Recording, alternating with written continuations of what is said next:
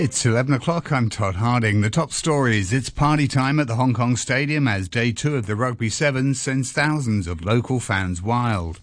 Barbecue lovers head for the countryside to celebrate the lifting of a 2-year ban on their favourite pastime, and thousands attend a vigil-cum-protest in Seoul a week after a Halloween stampede killed more than 150, mostly young South Koreans.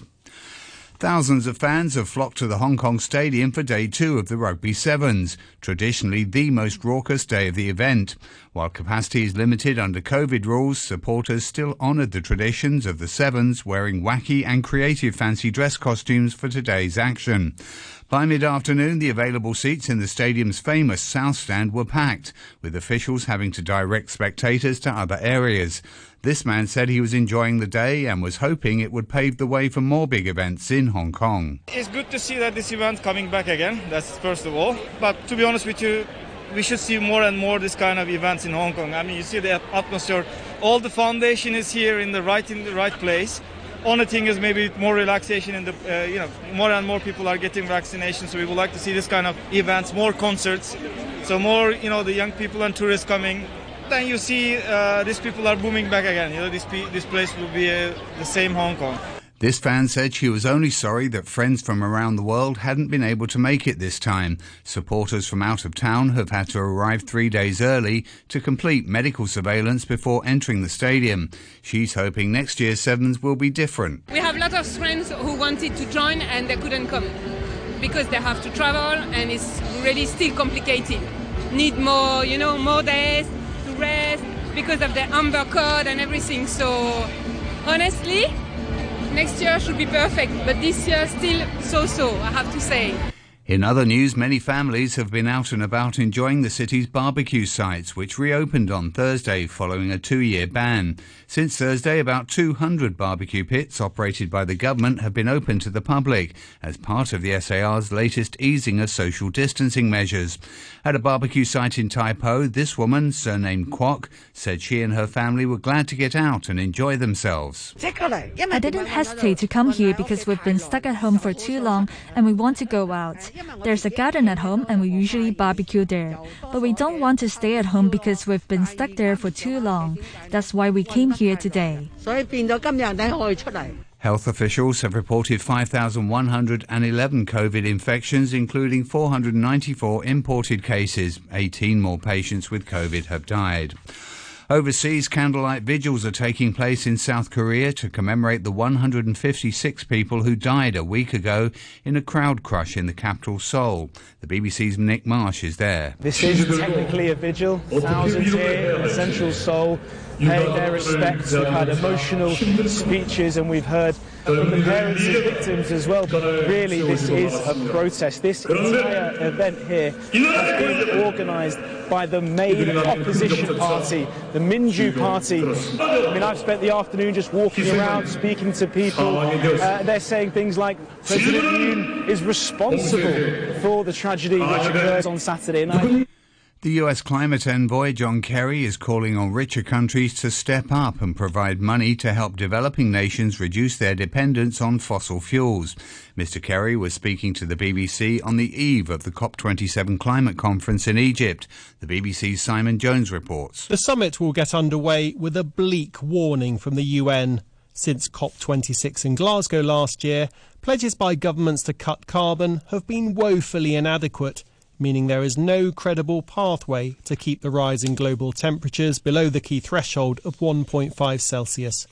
John Kerry said the past year had demonstrated the need to go further, faster. Because of the war in Ukraine, because of the inflation, because of the challenge of energy in Europe particularly, there are hurdles. He praised countries for developing renewable sources of energy to stop themselves, as he put it, being held hostage by a dependency on Russian gas. To the weather forecast, cloudy with a few rain patches. Slightly cooler tomorrow morning with a top temperature of about 19 degrees, edging up to about 21 degrees later on. Winds will be moderate to fresh northeasterlies, occasionally strong offshore overnight. The outlook, still 1 or 2 rain patches and slightly cooler in the morning on Monday. Currently the observatory 21 degrees, humidity at 82%. You're listening to RTHK. The time is exactly 5 minutes past 11. In Indonesia, the police have had to step in and end a pop concert involving a South Korean band early after 30 fans fainted when the crowd surged towards the stage. This report from the BBC's Michael Bristow. The crush happened during a performance in Jakarta by the South Korean boy band NCT 127 as the audience pushed forward when the performers started to hand out freebies. No one was seriously injured, but the organisers described the situation as chaos. There's a second show by the band at the same venue on Saturday, with extra security and paramedics on duty. In Indonesia and South Korea, which have both seen recent tragedies involving crowds, no one needs reminding of the potential danger of people gathering in large numbers. British police say the firebombing of an immigration processing centre last Sunday was motivated by an extreme right-wing ideology. The attack in the English town of Dover was carried out by a man in his 60s.